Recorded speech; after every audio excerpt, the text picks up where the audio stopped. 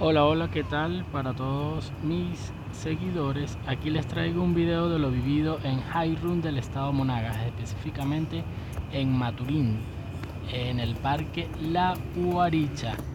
Desde muy temprano nos reunimos con nuestros compañeros del estado Monagas que también les gusta practicar este deporte, que es el running. Comenzamos realizando unos precalentamientos de la parte inferior o del tren inferior de nuestro cuerpo, que es el que más vamos a utilizar.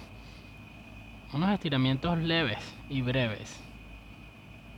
Esto es muy importante realizarlo antes de cada ejercicio, indistintamente del cual estemos practicando, ya que así evitaremos alguna molestia futura.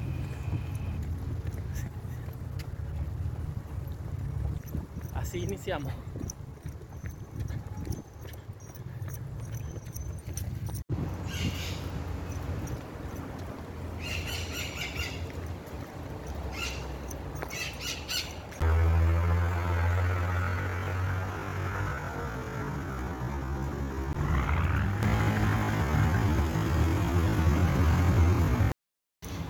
Y es que correr en el Parque La Guaricha es tan espectacular que en ocasiones corremos con animales. Aquí podemos observar un pavo real.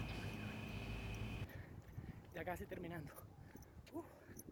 Los 3 kilómetros apenas.